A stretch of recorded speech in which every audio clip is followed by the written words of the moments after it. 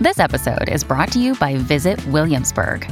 In Williamsburg, Virginia, there's never too much of a good thing. Whether you're a foodie, a golfer, a history buff, a shopaholic, an outdoor enthusiast, or a thrill seeker, you'll find what you came for here and more. So ask yourself, what is it you want? Discover Williamsburg and plan your trip at visitwilliamsburg.com. When you need mealtime inspiration, it's worth shopping Kroger, where you'll find over 30,000 mouth-watering choices that excite your inner foodie. And no matter what tasty choice you make, you'll enjoy our everyday low prices, plus extra ways to save, like digital coupons worth over $600 each week. You can also save up to $1 off per gallon at the pump with fuel points. More savings and more inspiring flavors make shopping Kroger worth it every time. Kroger, fresh for everyone. Fuel restrictions apply.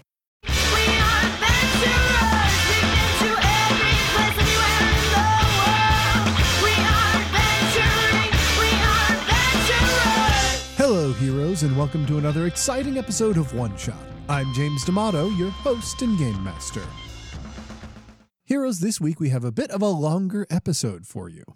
We're going to be going through a bunch of our Star-Crossed playthrough for you. Why? Well, we finished putting together our final audition series, and we wanted to get to that as quickly as possible. However, I got sick in the middle of recording this, so I didn't actually finish it. What's going to happen? You're going to have the longer episode this week. We're going to run through our final audition series, and then at the end of that, I'm going to finish off the Star-Crossed playthrough. It's not how we usually do things, but it is what my health would allow, and it allows our auditioner to get their series on the air as quickly as possible.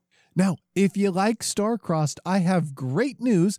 Crowdfunding for Star-Crossed Love Letters is still going on. You have 1 week left to back this project, so head over to BackerKit and search for Star-Crossed Love Letters, or follow the link in our show notes. I cannot stress enough how much I adore this game.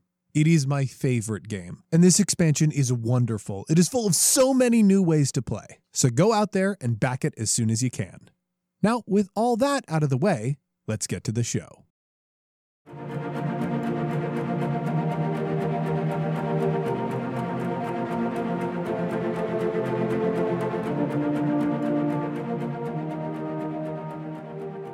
All right, I have set up my tower. I have pulled 6 bricks, as you do in both normal Star-Crossed and solo Star-Crossed. And I gotta say, the tower is already looking pretty tenuous, which has me as a player nervous. But that is, of course, one of the wonderful things about Star-Crossed. Now, going into this, I want to talk about some of the play structure for Star-Crossed Solo. The book recommends writing in the present tense. So, in another Star-Crossed game where I'd be playing with another player, we would be narrating the present tense of the scene as it is playing out. I think that's a lot easier to do when you are playing a single character. So it is a little bit challenging, though, the game is most definitely telling me that I am treating it as though I'm playing it as the Follow. So all of my narration is going to be from the Follow's perspective. It is not the lead's perspective, though the lead is still a part of the game and making moves. And that is where some of the solo challenge comes in. And I think this is really cool because it is asking you to remain in the moment, right? Like narrating from the present tense allows you to feel alongside your character as you play, which is a huge part of how Star-Crossed works as an effective storytelling tool. So you wouldn't want to lose that present tense narration, even with a format change that might make it a little bit more difficult. This, again, it does also advise play like you're writing a first draft and make your writing honest and not pretty. I am, again, not writing this. I will be narrating it aloud. So some of that, I think, ugliness or improvisation, that's going to come through very much. But it is, writing this like a first draft, like part of it is the game is expressing that this is just for you. And obviously, I am doing this presentationally. It's not just for me, but what I am trying to do is present you with kind of the raw messiness that I would create in a solo environment. The other thing I think to keep in mind, I might not do it for this first scene, but it also advises to try writing warm-up exercises before actually approaching each scene, taking some time to just brain dump either into the journal that you're writing the game or some other text file, and then immediately deleting it. I think there is some use to that. I might do that for scenes in the future where what I need to do is less clear, because I think I will very organically, because I am working from the Follows perspective in these scenes, I think the Follows moves to me are going to be pretty apparent. I anticipate it being more difficult to keep track of the lead because I will just be doing things from the Follows perspective. I don't know, but we will see how all of that works out. Now I am going to move down in the document. It does appear that it is using the standard star-crossed scene cards, so I am going to grab some of those. Oh, I guess an interesting thing here. The lead is supposed to start the scenes, decide where those scenes begins, and the follow decides when scenes end. Narrating exclusively from the follow's perspective, I have to be contextually aware of how the scene begins. But yeah, I realize that I'm just reacting to that. I jump. It is very easy for me to get invested in my work, especially the work that I've been doing for the last several months. It's mostly organizational. I'm cataloging different things. This is work that tends to pile up on the ship without someone watching over it. Anyway, I am leaning over my station and the door opens up, and I don't know what it is about the doors on this level. I just feel like they're so much louder than the doors in the rest of the ship. It makes my heart start a little bit under normal circumstances, but especially because I wasn't expecting to be interrupted. I jump and I turn around, and suddenly I feel like prickles of ice breaking out over my chest. I know it's not him. I know it's not him from a logical perspective, from an emotional perspective. I knew that his brother was coming today, so I knew that it wasn't him. And you hear that people look alike, but they really do. And it's striking, especially seeing someone who looks so similar. I just dealt with so many feelings. It's hard. The stations in the room have a hum, and the lighting in the room is low. I like it that way. I think it makes it cozier. But they feel very loud now as I look towards the entryway into someone who looks so much like Zaron, save for his eyes. I squeak out a greeting. Oh, hi. Please, come in.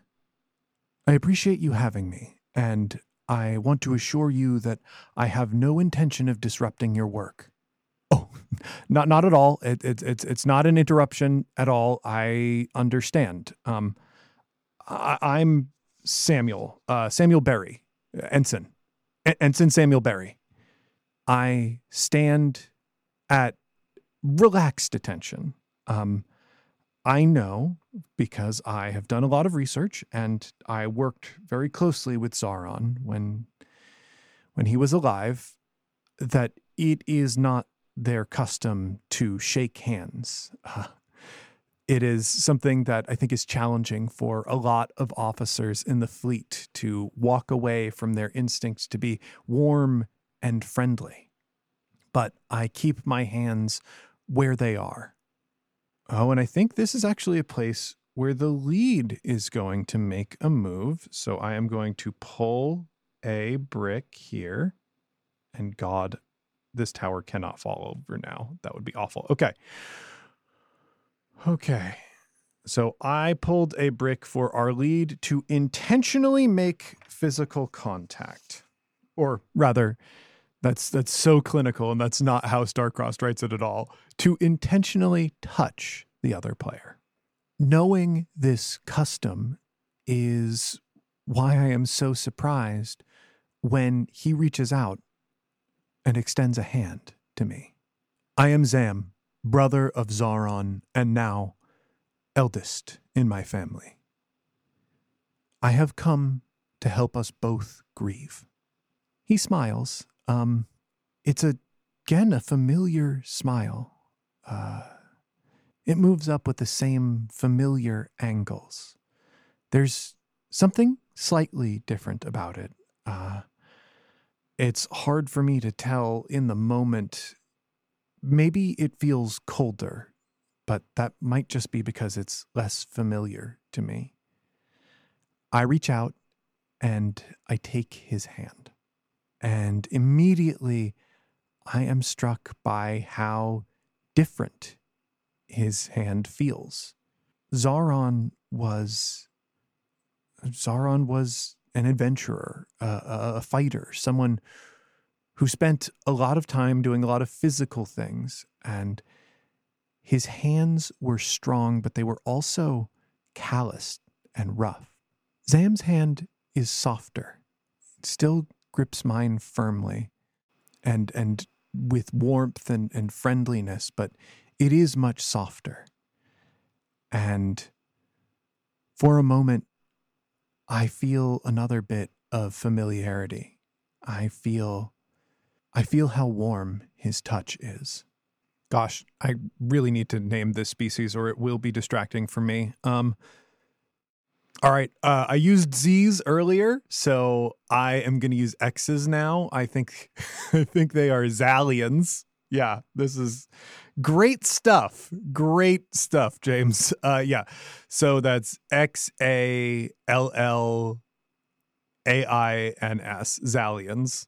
You know, and Z, Zalians. I'm going to write that down. If you've never touched a Zalian before, they always feel warm. It's just, their body temperature is just warmer than a human's. It never feels hot to me, but always notably warm.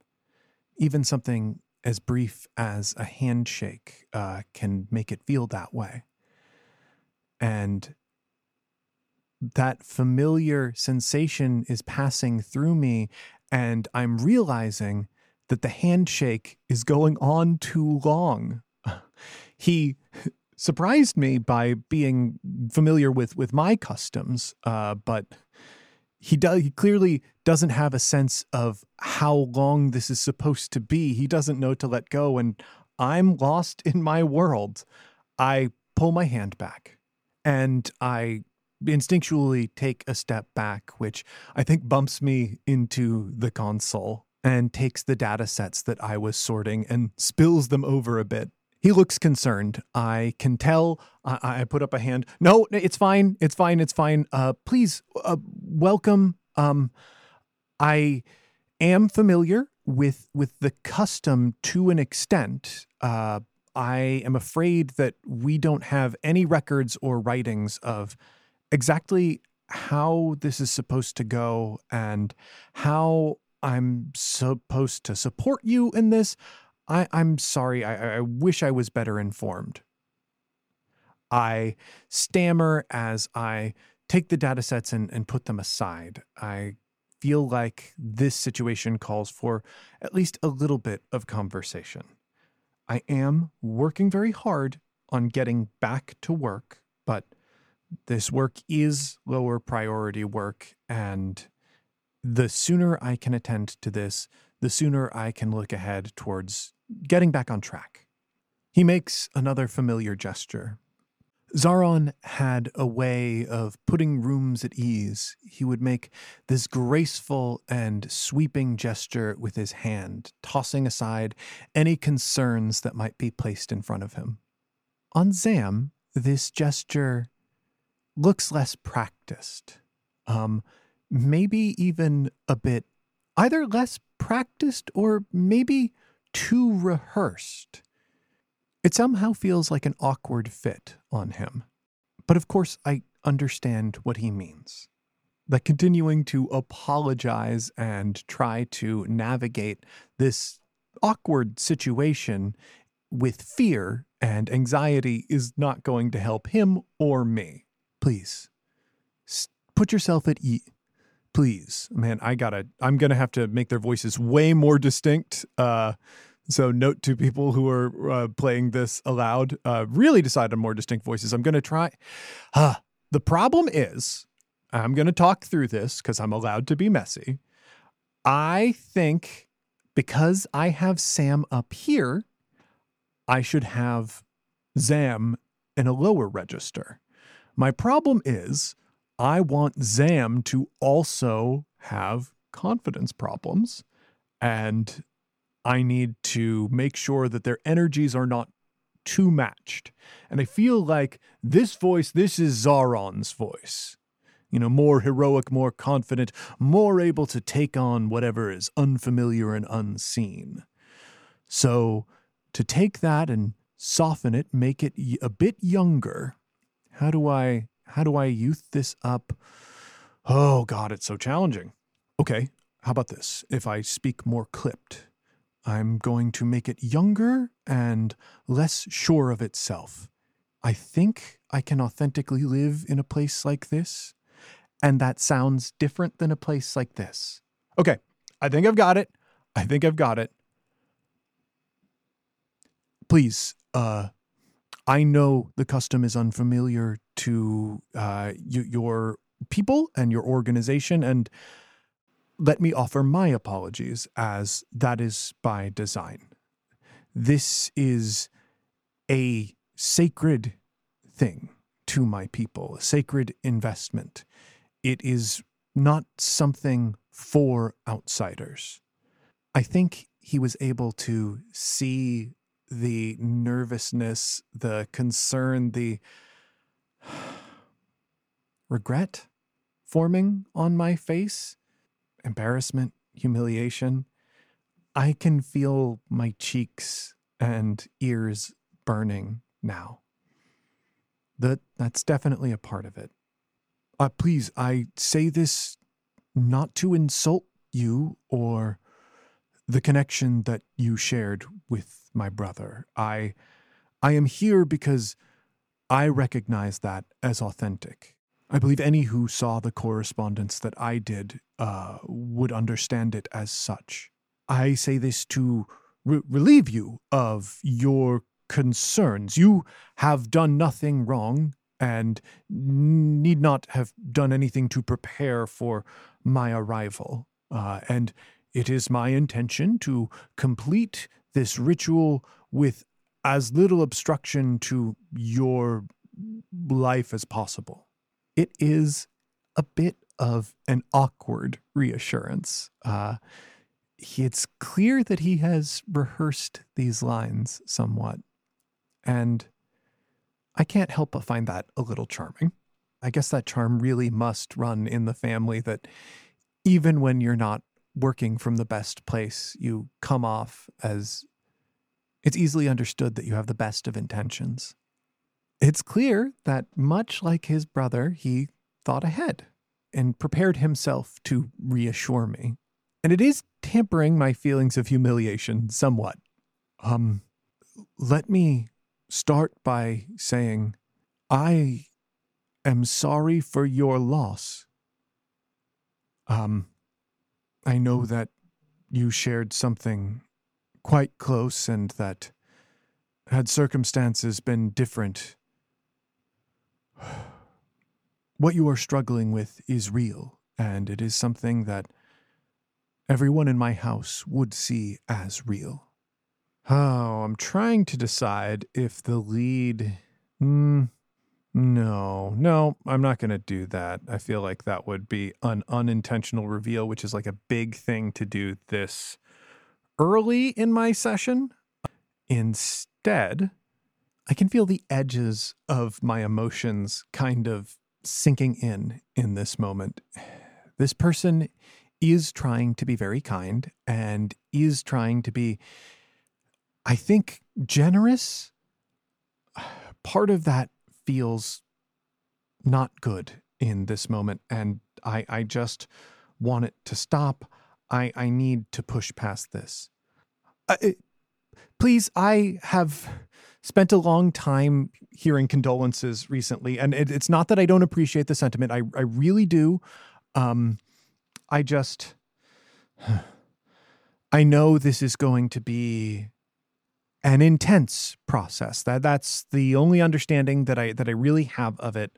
So if it's all the same to you, I would like to just learn about how it's going to work, and we'll figure out how to navigate it together. How does that sound? I'm really trying not to be rude, and I am so afraid of being rude. This person has journeyed out all of this way, and being the heir to his house, he must have a lot of responsibilities. I know that part of this is for me, and that doesn't feel comfortable. He takes a step back, draws himself up to his full height. He is just a little bit taller than Zaron, which is not something that I noticed immediately. Of course, I will sit with you for the next... I don't know. I've never done this with someone who is not a member of my own species. And as you know, he loses the composure of an official presentation almost immediately as he gets lost in his own excuses and caveats. It can be different for people who don't have the same mental connections that come naturally to Zalians. We will form a connection, and through that, I will understand your relationship with my brother. And once I have enough of the shape of that, I can return to my house and complete the grieving. I try to process what he's telling me. I can't help but notice how, as he explains the process to me, he has trouble maintaining eye contact. He was very good at that when he was presenting, but the farther he gets into it, the more he has to look around the room, which does give me a chance to look at the very distinct difference between him and his brother. And it's his eyes.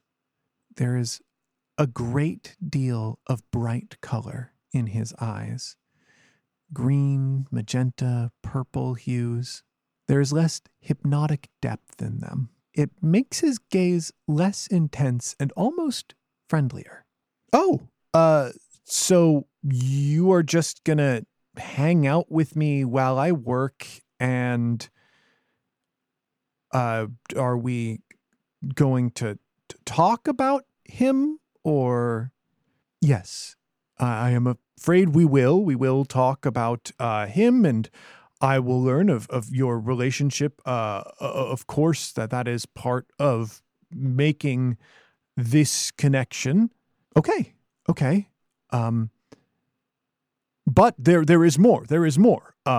It is not just talking about It is not just talking about Zaron. It is also forming a connection spiritually, which will require meditations, and those must be done in proximity.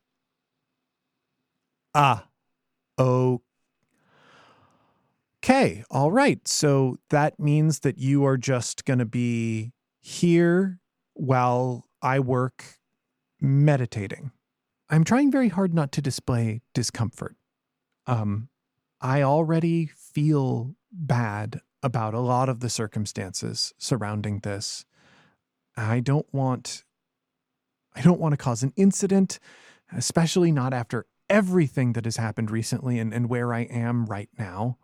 I don't want to be unappreciative of, I don't know, someone from Zalian to really go out on a limb and recognize the connection that I had with Zaron as legitimate. But I also don't want to be watched or immersed in these feelings that I have taken a long time to deal with already. Forgive me for not knowing, does this need to be an all the time, all day affair?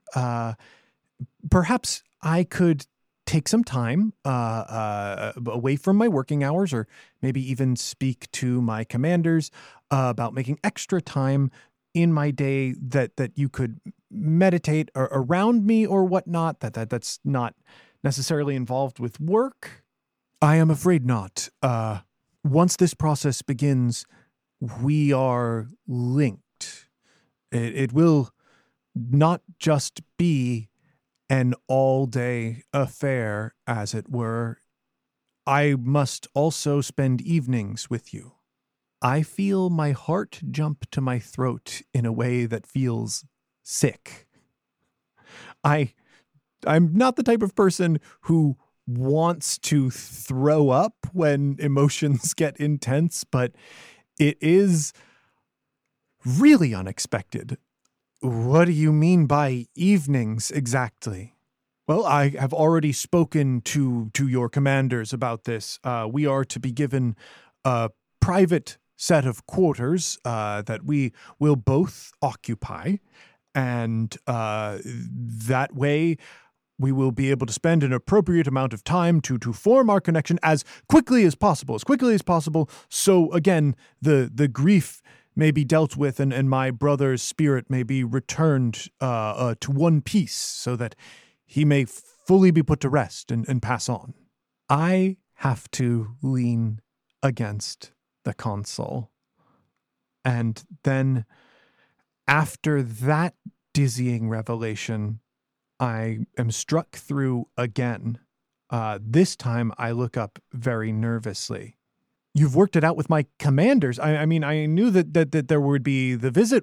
Obviously, I received message about that. So I just, what did you say? I can tell that he is surprised by what I am saying. Taken aback a bit. Zam steps back, but I let the intensity of my nerves overtake me and I step forward.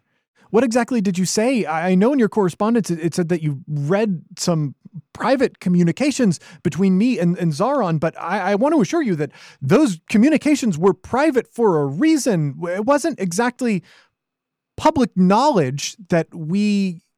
And already I can tell that in trying to keep this situation under control, I have actually made things 1,000 times worse.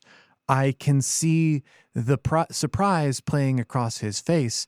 Not only that, I can feel it pulsing through the air. It is pulsing through his psychic waves.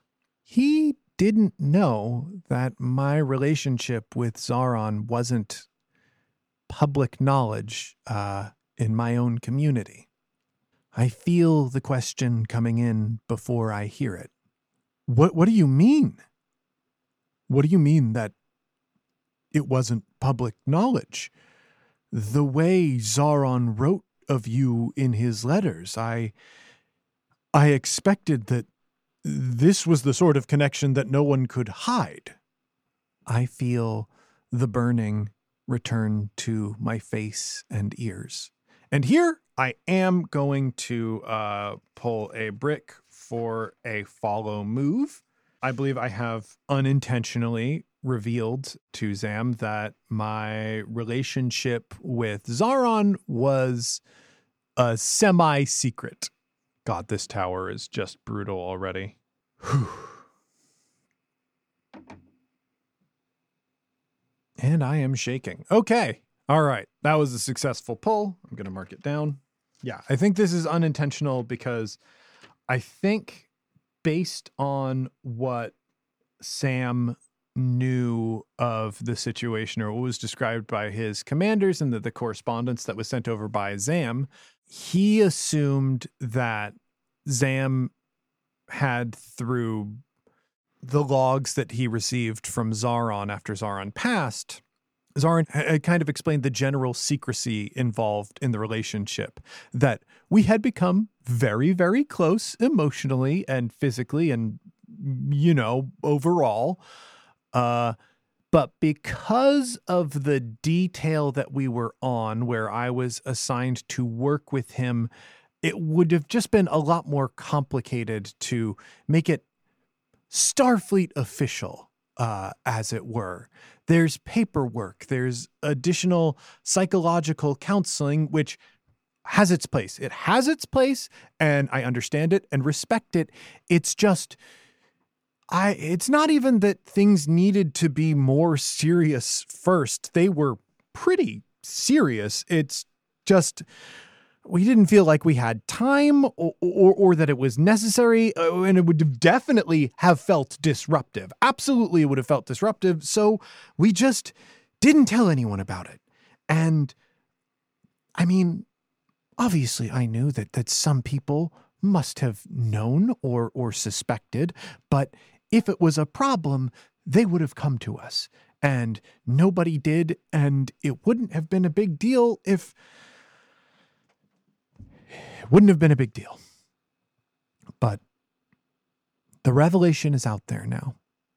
And I can feel that Zam, I can feel his confusion. I can feel his...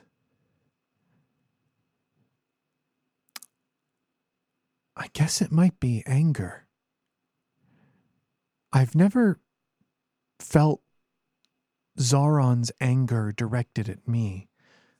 I mean, Xalians have a way, not even a way, the psychic projections that Xalians put out when they feel something very seriously and very steadfastly, it is hard to ignore.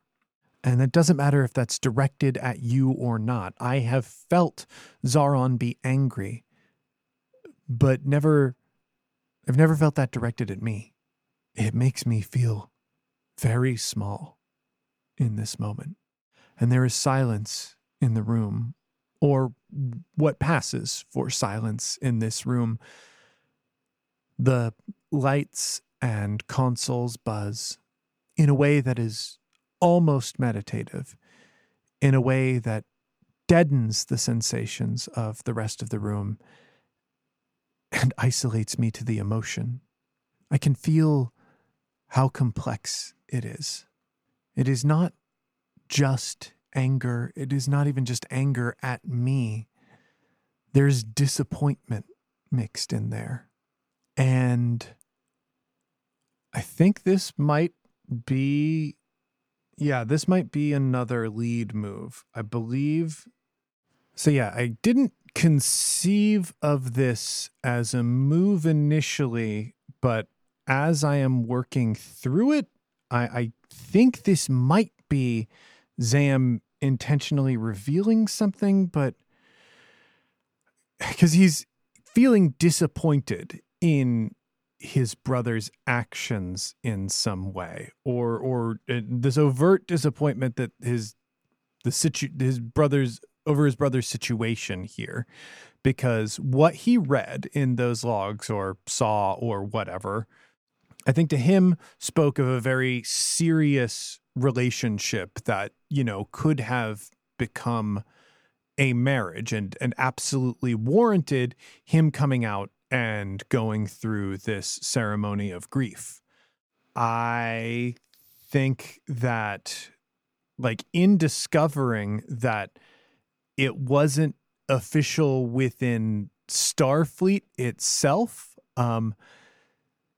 I don't know. I think it makes Zam feel differently about how his brother conducted this relationship and the fact that he is out here.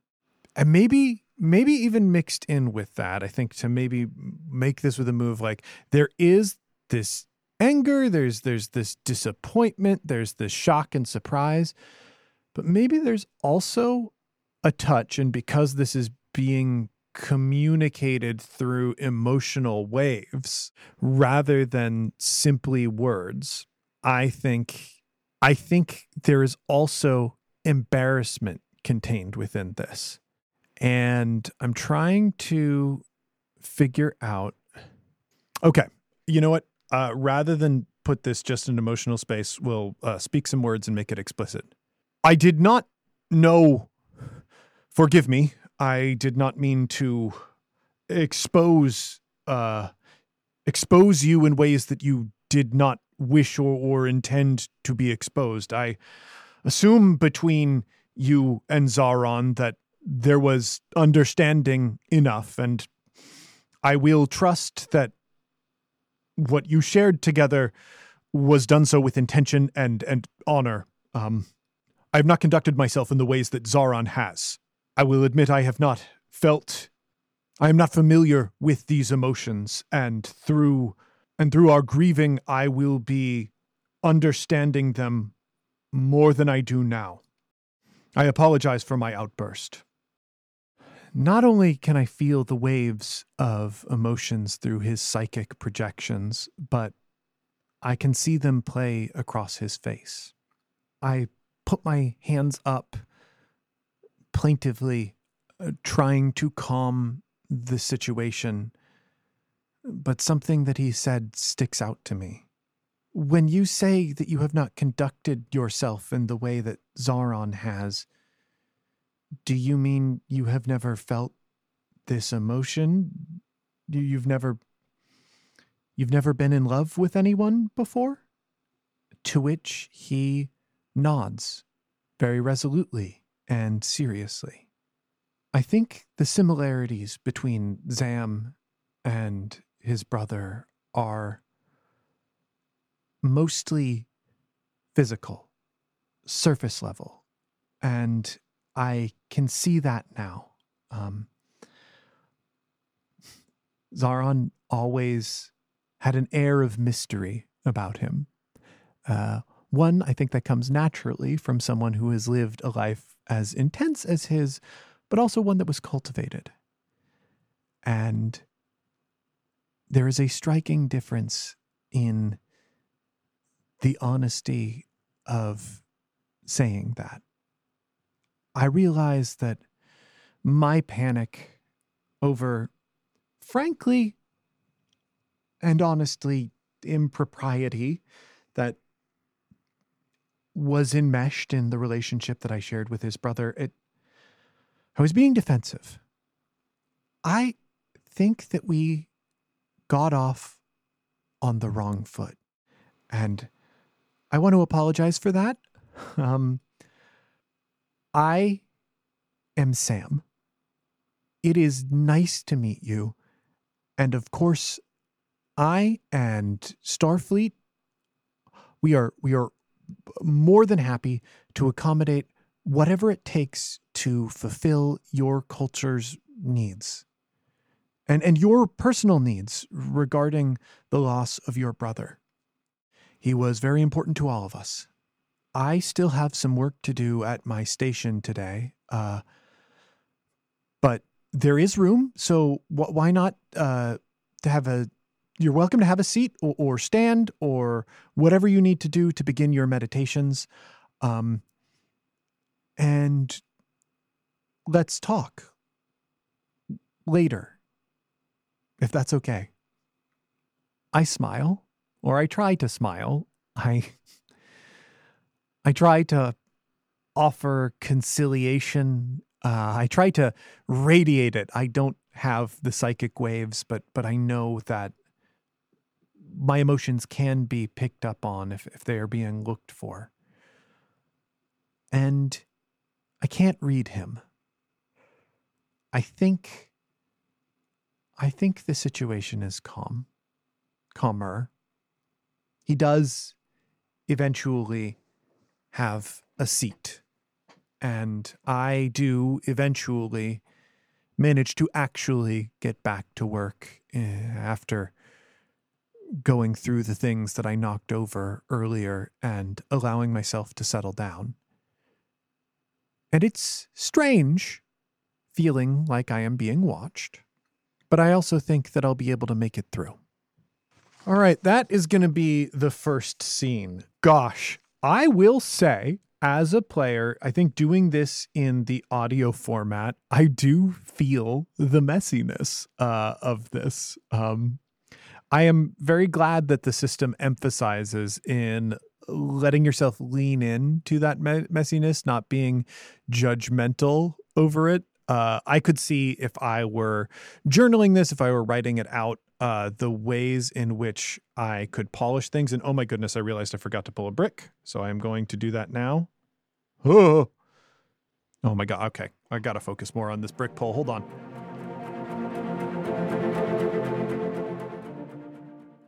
Hey heroes, it's James, your game master, and welcome to the midroll. Heroes, once again, there's just 1 week left to back Star-Crossed Love Letters on BackerKit. Head over to the link in our show notes now, or go to BackerKit and search for Star-Crossed Love Letters and sign up for a pledge. You can get just the expansion if you already own Star-Crossed, or you can buy them together. There's also an option where game designer extraordinaire Alex Roberts will create a pairing just for you. But you are running out of time, so back it as soon as you can. Heroes, the holidays are coming up, and if you have a game lover in your life, you should consider getting them Campfire Cards. Campfire Cards is a game accessory that helps the characters at your RPG table bond and deepen their relationships to make your game more fun. They work like those icebreaker cards you might buy for a dinner party, but they are geared towards RPG characters. They work with any game and any group, and you can buy them wherever books are sold. Just head to bit.ly/ultimatecampfire or bit.ly/campfirerpg and get a copy for someone you love. And while you're there, check out the other books in my Ultimate RPG series. As always, we thank our backers on Patreon. Without you, this wouldn't be possible. One Shot is going to have a new host soon, and that new host is going to need your support to keep the show going. So if you've liked any of the talented folks that you've heard over the last couple months, sign up to support them on Patreon. Our Patreon backers help us not only by supporting the show, but you help us make important decisions, like this very casting decision. One Shot patrons have their own survey, which is weighted a little more heavily than the public survey, on who they think the next One Shot host should be. So if you want in on that, head over to patreon.com/oneshotpodcast and sign up to support us. A huge thanks to everyone who supports us already and everyone who's going to support us in the future. And now, a quick word from our sponsor. And with all that out of the way, let's get back to the show.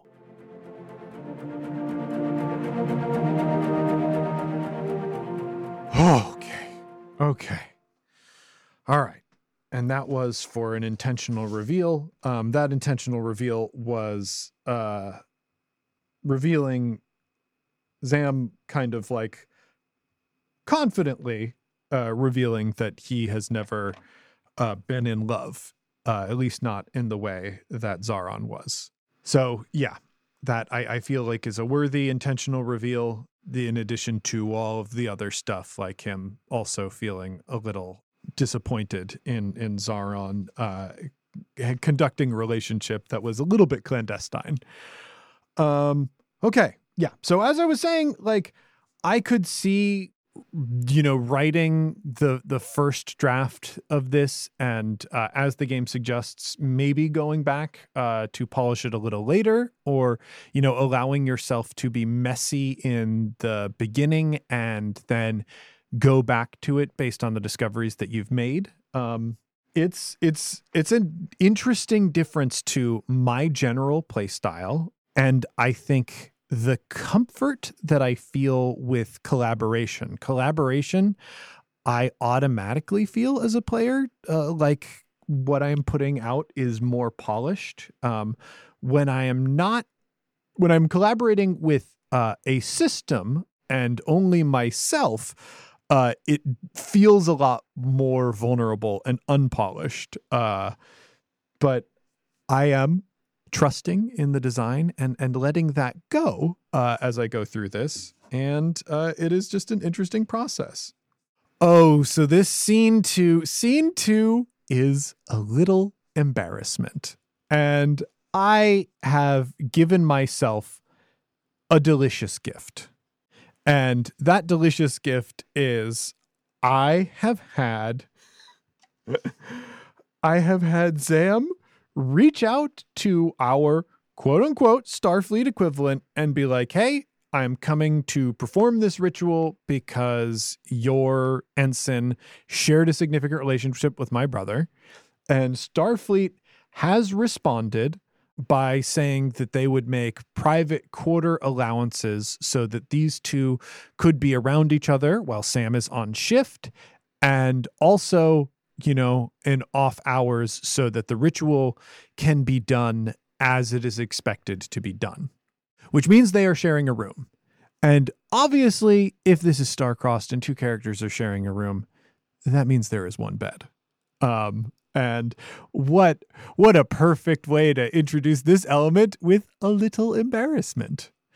Okay, so the lead starts the scene. I'm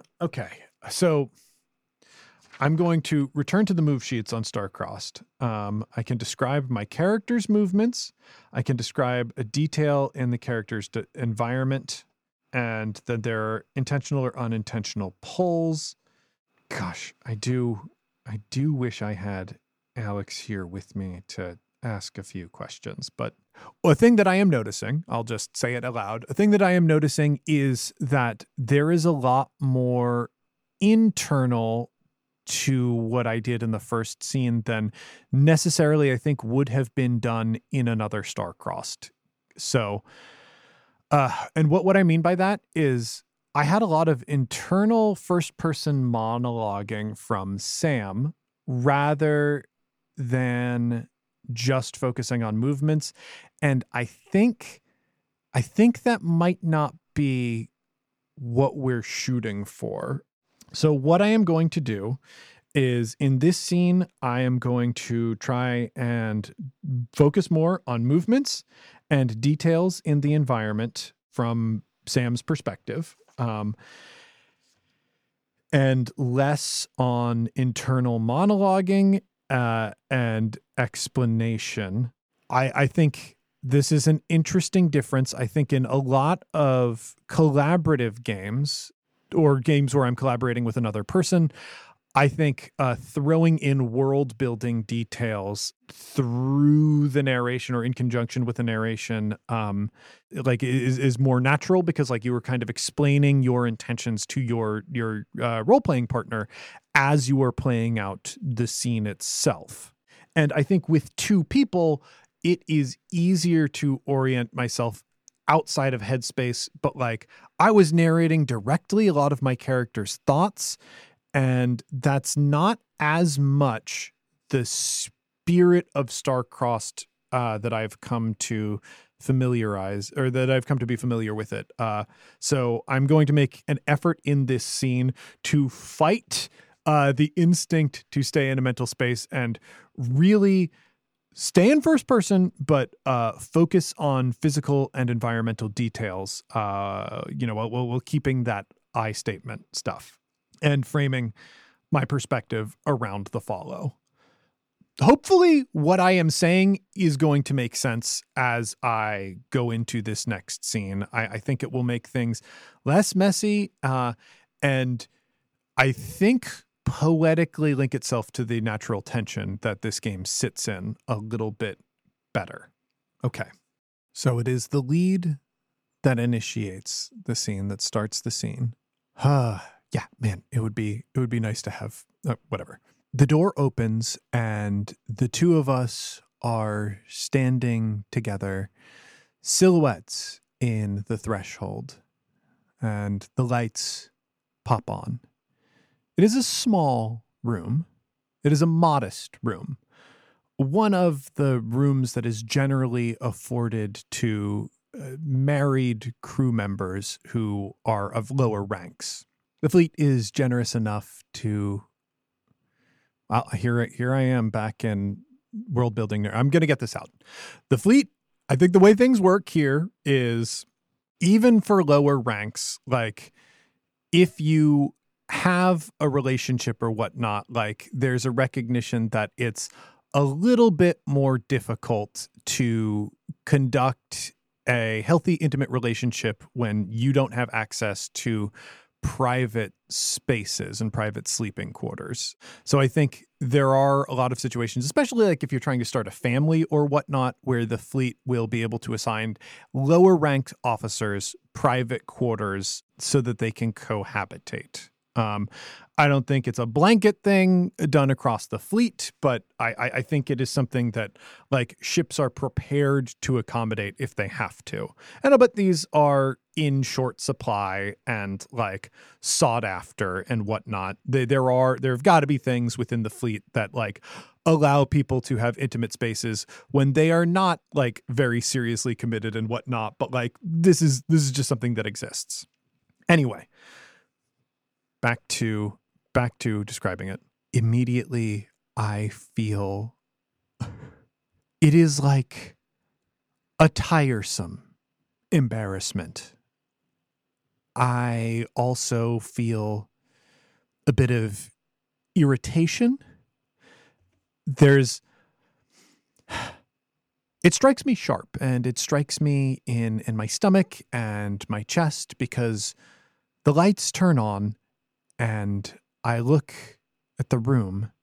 It is very obvious that this room, despite being clean and despite having enough space for two people to put their belongings and obviously being a quite generous gesture to a guest who is coming from a very diplomatically important family, to accommodate a situation that is not regular fleet protocol. Despite all of those good things, there is only one bed. I freeze and I try to study the person standing next to me in a non-obvious way.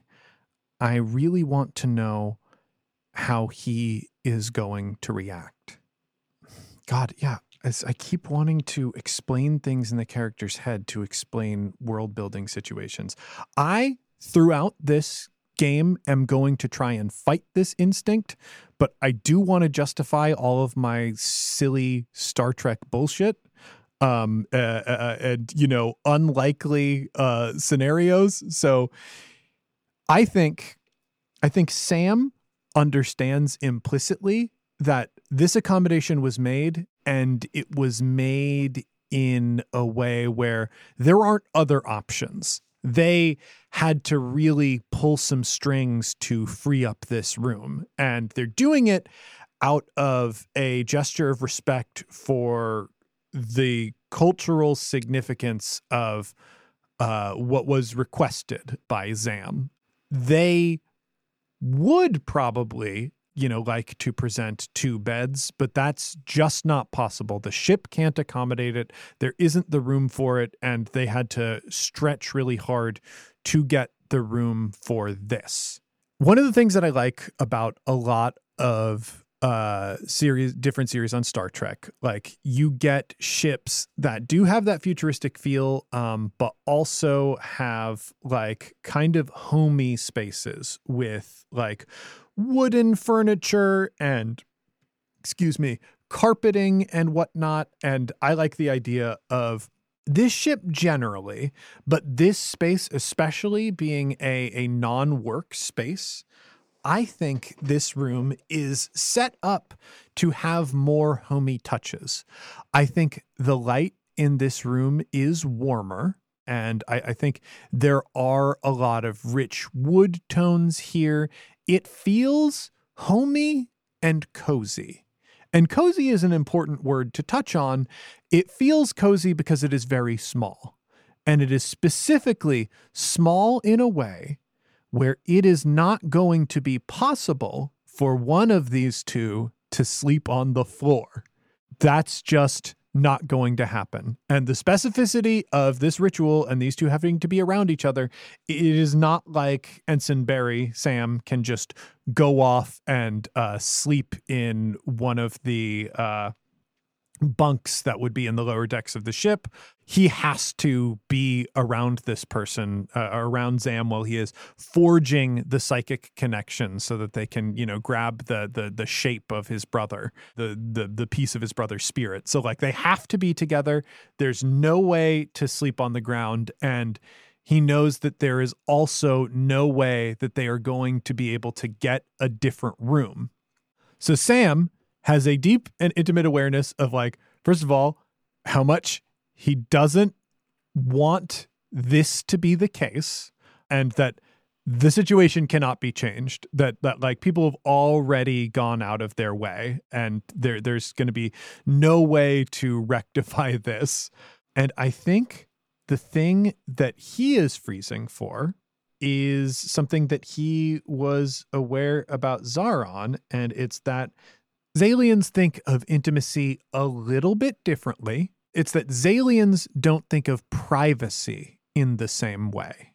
And Sam is trying to figure out if Zam, like what Zam is going to be comfortable or uncomfortable with. It could be very well, like it could easily be that Zam does not think that it is out of the ordinary that there is one bed, or significant that there is one bed, that in sharing this space, that Zam is going to just conduct himself a lot more casually than maybe Sam is ready for. And right now, he freezes. I don't notice that I stop breathing. I am trying to take in everything about Zam. I am searching his face, and at the same time, I am also trying to keep my emotions in check. I am looking for signs that Zam has any awareness of what this situation would mean to someone like me. I know that he did enough research to initiate our greeting through shaking hands, but I don't know how much additional research he has done. We inch our way into the room, and I'm able to take my duffel bag of things and place them on a shelf by the bed. And Zam, in a way that again feels somewhat familiar, immediately goes about what I think of as, oh my God, I'm back in thoughts. Gosh. Oh, I'm going to try and pull back from that, actually. I watch Zam as he begins to fill the space. He has his own collection of things. And I watch him as he unpacks the belongings that he brought with him. It wasn't a large bag. There are enough changes of clothes, and obviously, should he need any, the fleet would be able to provide it. But he does have a few decorations. I can't help but, when watching him, notice that his skin is less blue than his brother's. His brother had a very deep blue skin, and his is a lot lighter, closer to lavender. I notice that he is also strong, like his brother was, a fact that becomes unignorable as he makes a move to begin getting himself out of the clothes that he wore traveling and into more casual dress. I very quickly turn my body away from his and draw my focus away from him. And I stare at the wall, actually. I don't have casual clothes that I need to change into. The uniform is what I have, and the uniform is all I need, and I probably won't change until I'm going to get into bed, and I haven't decided exactly when that is going to be. I smooth out some of the wrinkles on my uniform. I nervously tug at it while deliberately trying to look away as the person who will be my bunkmate and bedmate for the next indeterminate amount of time disrobes. Then I hear his voice behind me. Is something wrong? I am tense. I can feel the tension lightly in my body. And I know that if I can feel it in my body, that Azalien must be able to feel it in the air, in the psychic space. My discomfort has to be obvious. I turn towards him and I begin to try and diffuse the situation. And as I turn towards him, to my horror, I discover that he is a typical Zalian, and his idea of privacy is very different from ones that I grew up with and ones that we normally keep in the fleet. His casual dress is a robe that is sheer. It complements his skin quite nicely, and I can tell that because I can see his skin fairly clearly beneath the robe. It looks smooth and it looks airy, almost and regal too. A lot of the traditional clothing that Zaron used to wear had a similar look to it. It's not quite as decorated as Zaron's was, but it is beautiful and it is flattering in a way that I can't help but ignore. And the feeling of understanding that is wild. As much as I am trying to keep my emotions in check, they are welling up quite a bit. I can tell that, like, mixed in it, there is, well, there's an attraction, obviously.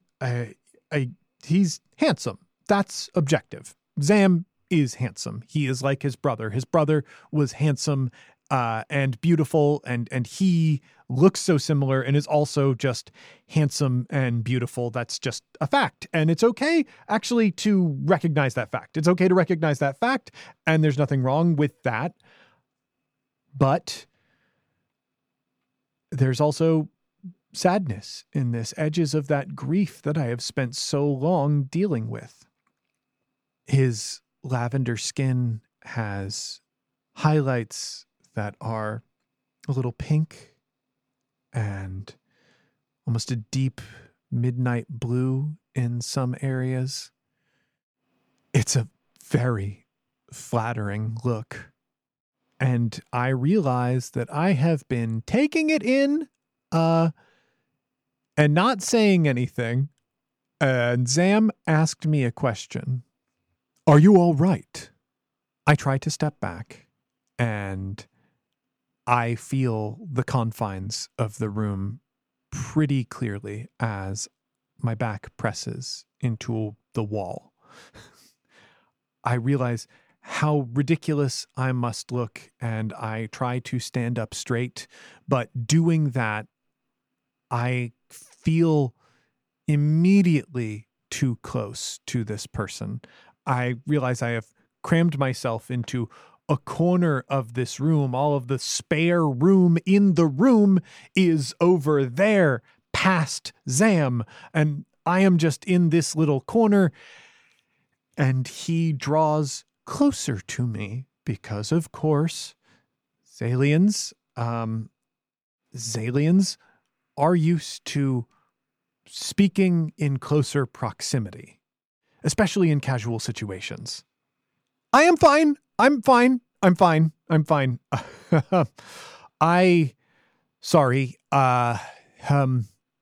There are, my cheeks flush. My whole face feels hot as I have to explain this situation and how I'm feeling, because I know he can tell at least a little bit of how I am feeling. And I know that I can't tell him there's nothing wrong when he can clearly, obviously feel the discomfort that I feel. And despite this, I am not prepared for how to do that. I try to move my gaze away from looking at him, though I realize that I am going to need to look at him to answer him. I'm not used to being so close to people. Normally I'm in bunks and we're more spread out from one another, and I'm not uncomfortable with you, but you're a new person to me. I don't know you. We've just met. And so it's, and I look into his eyes as I am saying this, and seeing them up close. Xalians have irises that shine with light. Even a very bright environment, it's obvious. But being so close in a room that is lit to be homey, it's very obvious all of the colors that are shining right now, and the way the colors in his eyes specifically fluctuate. It's distracting and almost mesmerizing to a degree. Like the same sort of attraction you might feel to watching a lava lamp. It's very primal, and for it to be set in eyes, it's a lot. And I think Zam comes to understand some things. Oh, I see. I remember in my readings that people of your culture feel differently about social norms, social protocols. I do not wish to cause you any discomfort, and I believe it would be best for us to deal with any discomfort, to address any discomfort that might be between us, as that could prolong the process of forming the necessary connection to complete our grieving. I still feel how hot my cheeks and ears are as I am nodding. Of course, you're right. You're totally right. And you have hit the nail on the head. That's an expression. It means that you have assessed the situation very accurately. I do feel a measure of discomfort, because first of all, it is something of an intimate gesture to be in your state of dress in front of another person who you have just met in my culture, which is not your fault at all. And I am used to it a little bit because Zaron obviously had the same. It was the same culture, and I'm familiar with that culture. I'm studied on that culture, and so I feel a little bit of measure of discomfort for that. The quarters are also quite close, and And I can feel my mouth like feels dry. My palms are sweating a little bit. This is such a delicate situation to navigate, and also like very emotionally full in this moment. There is a lot going on. There's like the awkwardness, the discomfort, the embarrassment, and also like this underlying sadness that I am struggling with. And I take a breath. I try to gather my thoughts, and I sit down. I sit on the bed. I am now looking up at Zam in his beautiful robe, towering over me. He is very tall. I can see the tattoos that are similar but obviously different to the tattoos that his brother had.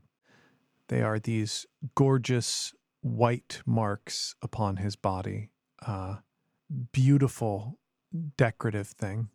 I can also see the jewelry that he has adorned himself with.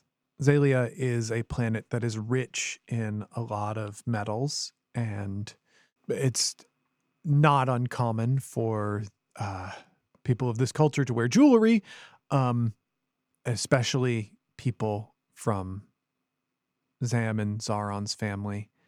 It's very fine jewelry, and it flatters him very well. I thought the distance of sitting down would help as opposed to standing eye to eye, but I can feel him over me. I can feel him looking down at me. And I think like all of these emotions are boiling as I'm struggling to express myself. And there is a wave of projected calm. Yeah, I think one of the abilities that Xalians have, like we caught the edges of this when in the first scene when Sam felt like this strong wave of emotion of disappointment and whatnot coming from Zam. But like Xalians can do the equivalent of like an emotional shout. You know, they can like strongly project a feeling at will. And, you know, it becomes a conversation tool, especially like if you were in a situation where somebody you're with is like panicking or feeling, you know, stressed or undue, you can project calm to like bring things down a little bit. And this is something that I think the sweetly nervous Sam is familiar with. This is something that Zaron has done in many different situations. Some like there is the awkwardness or worried about saying something offensive that Zaron just doesn't want to deal with and is like, no, it's fine. Projecting calm. There were the times of legitimate danger where Zaron needed everyone in his group, but Sam, you know, and many times individually to be focused, to stray away from fear. And he would, in this very commanding way, project calm into the psychic atmosphere. And I think that Sam really responds to that and responds like this. Zam as a person has obviously like just a little bit less self-assured than Zaron was. And I think in the way that he is able to project calm, like that is another great similarity that he shares with his brother. It is very confident and very strong-willed and easy to respond to. So that means that Sam is able to calm down a bit. I ask again, are you all right? It would not do to have discomfort for many reasons. One, out of consideration to you, who you are being very generous to honor a tradition that is not your own. And I do recognize that and appreciate it. And of course, it also will make it more difficult if there are barriers between us. Ideally, those will come down because I know that you kept my brother safe. And I look up at him. I'm able to meet his gaze again after getting hit with that wave of calm. And I can see how serious his face is as he is saying this to me. I believe it will put you at ease to know that from my brother's correspondence, I have come to admire qualities in you that he admired.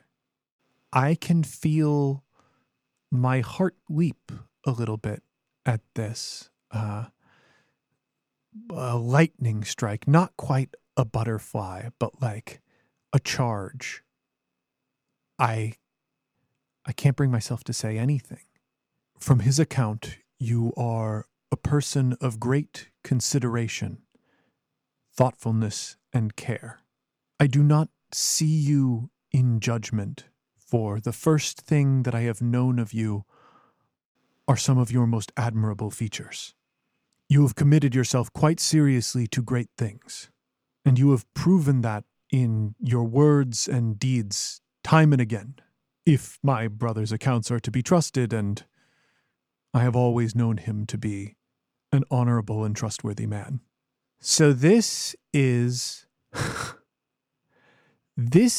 another reveal, I think. And what I think it is, I think Zam is revealing that he has essentially come to understand Sam as much as he could through his brother's infatuated diary entries that he wrote about their really intense connection. So he is admitting that he already admires Sam to a degree because of how highly Zaron thought of him. Yeah, I think that is meaningful, and I think that will count as an intentional reveal. So I'm going to mark that down. I will say one thing about this. I am, and it might be just the tower itself, because it started in a very unsteady place. Oh my gosh, okay. I feel so much more nervous pulling bricks in this tower than I do in a two-player Star-Crossed. I think that because two-player Star-Crossed has that tension shared in a way, at least to me as a player, I feel less pressure pulling a brick. But when I do it alone, I don't know, it is just it feels a lot more nerve-wracking, which is interesting because Star-Crossed is already a game that I just elicits a great emotional response in me, and I find pretty intense normally. Anyway, I blush as he says this to me. It's so funny. I have known this person less than a day, and I spend a great deal of my time with my cheeks and ears burning around him. Thank you. I am sorry. You don't need to be sorry. I know.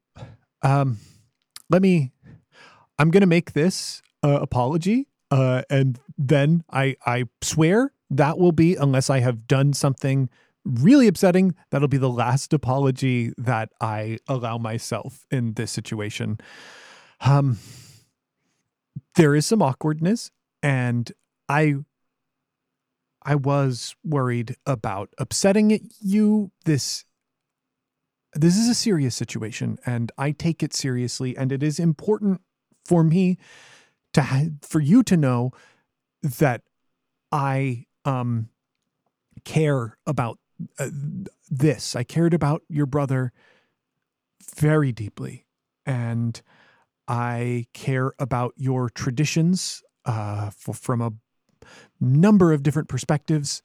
So it is important to me, as you have identified, that you know that you have my respect and care for all of this. I appreciate that, and I am going to make my best effort to put down my walls so that you can do what you need to do. I can see Zam nod, and there is almost an exhale with that nod. He does actually appear more relaxed, more understood. I tense up a little bit as he sits down on the bed next to me. There is distance between us, but it is less distance than a human would leave. I once again flash back to the first times that I spent time around Zaron, when we were really getting to know each other, and how difficult it was to be that close when so much was uncertain about our connection. And I must be a little lost in that memory, because what pulls me out of it is something that I am really not expecting, that sends tingles up my spine and across my body. I can feel a rosiness rise to my chest, and I briefly feel very, very grateful that the uniforms that we have are issued with long sleeves, as Zam places his hand on my chest in a gesture that I find familiar, but feels no less intimate. I am going to pull a brick. This is once again the lead intentionally touching the follow. I think I am conscientiously having Zam make a lot of these moves here, because part of his goal actually is to intentionally develop intimacy between the two of them outside of just the lead role. Like, culturally, that's what he's trying to do in this grieving process right now. So yeah, I think that's why he is making the majority of the moves at the moment. The tower continues to be very nerve-wracking for me. I truly wish everyone could have seen me put that brick on that tower. It was so unsteady, so nervous. So Zam is placing his hand on Sam's chest, and I feel the warmth of his hand even through the material of my uniform. I swallow strongly. I recognize this gesture. This is a welcoming gesture from Azalian. It is one of open and earnest friendliness and honesty. It is a very kind gesture that does feel very close if you are not familiar with it, and admittedly, even if you are familiar with it. The warmth of his hand radiates across my chest, and it could be another psychic projection. It could simply be the comfort that comes from another person touching you. But I am able to relax a little bit more, even if I can feel my heart pounding beneath the warm touch of his hand.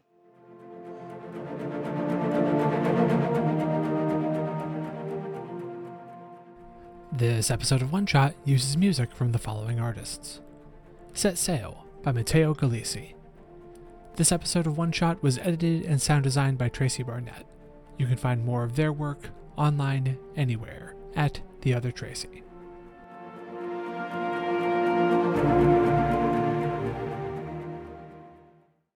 As always, we end One Shot with a call to action. And folks, currently the United States is helping to fund a genocide and prop up an apartheid regime. That is unacceptable. I know it feels like a tremendous and overwhelming issue, and you might not know where to start making a difference on it, which is why I'm here to encourage you to contact your representatives. I'm talking about representatives at every conceivable level of government. That could be your congressman, that could be your governor, that could even be the mayor of your local city. We need everyone representing us in this country to acknowledge what is happening, demand a ceasefire, change our government's position to reflect the material reality of what is actually happening, so we can put a stop to this genocide and focus on humanitarian efforts. A good way to get started is to head to a site called 5calls.org. That's the number 5, calls.org. There you'll be able to find contact information for some of your representatives, along with a script to read while you're on the phone to help you get your message across. For your local representatives, you'll have to do your own research, but I believe in you. Calling is quick, easy, and it can make a difference. The more pressure our government receives at every level, the sooner we can change the direction of policy. And that matters. That can save lives. Thanks, heroes. As always, a humble and hearty thanks to our supporters on Patreon. If you want to help us in a non-monetary way, the best thing you can do is tell a friend. You can also leave us a rating and review on iTunes. Every 5-star review we get helps new people find the show. For the latest One Shot news, be sure to follow me on Twitter at OneShotRPG. Look us up on Facebook at facebook.com/OneShotPod, or look for news on the site at OneShotPodcast.com. If you want to inquire about ad rates, live appearances, commissioning episodes, or you have a general question or comment for the show, contact us at GameMaster@OneShotPodcast.com. One Shot is a production of the One Shot Podcast Network, in association with Paracosm Press. Paracosm Press is a Chicago-based tabletop games publisher. You can find more information at PARACOSMpress.com. Finally, that music, which is right now swelling up over my voice, is Adventure by Be Your Own Pet, courtesy of Infinity Cat Records. See you next time, heroes.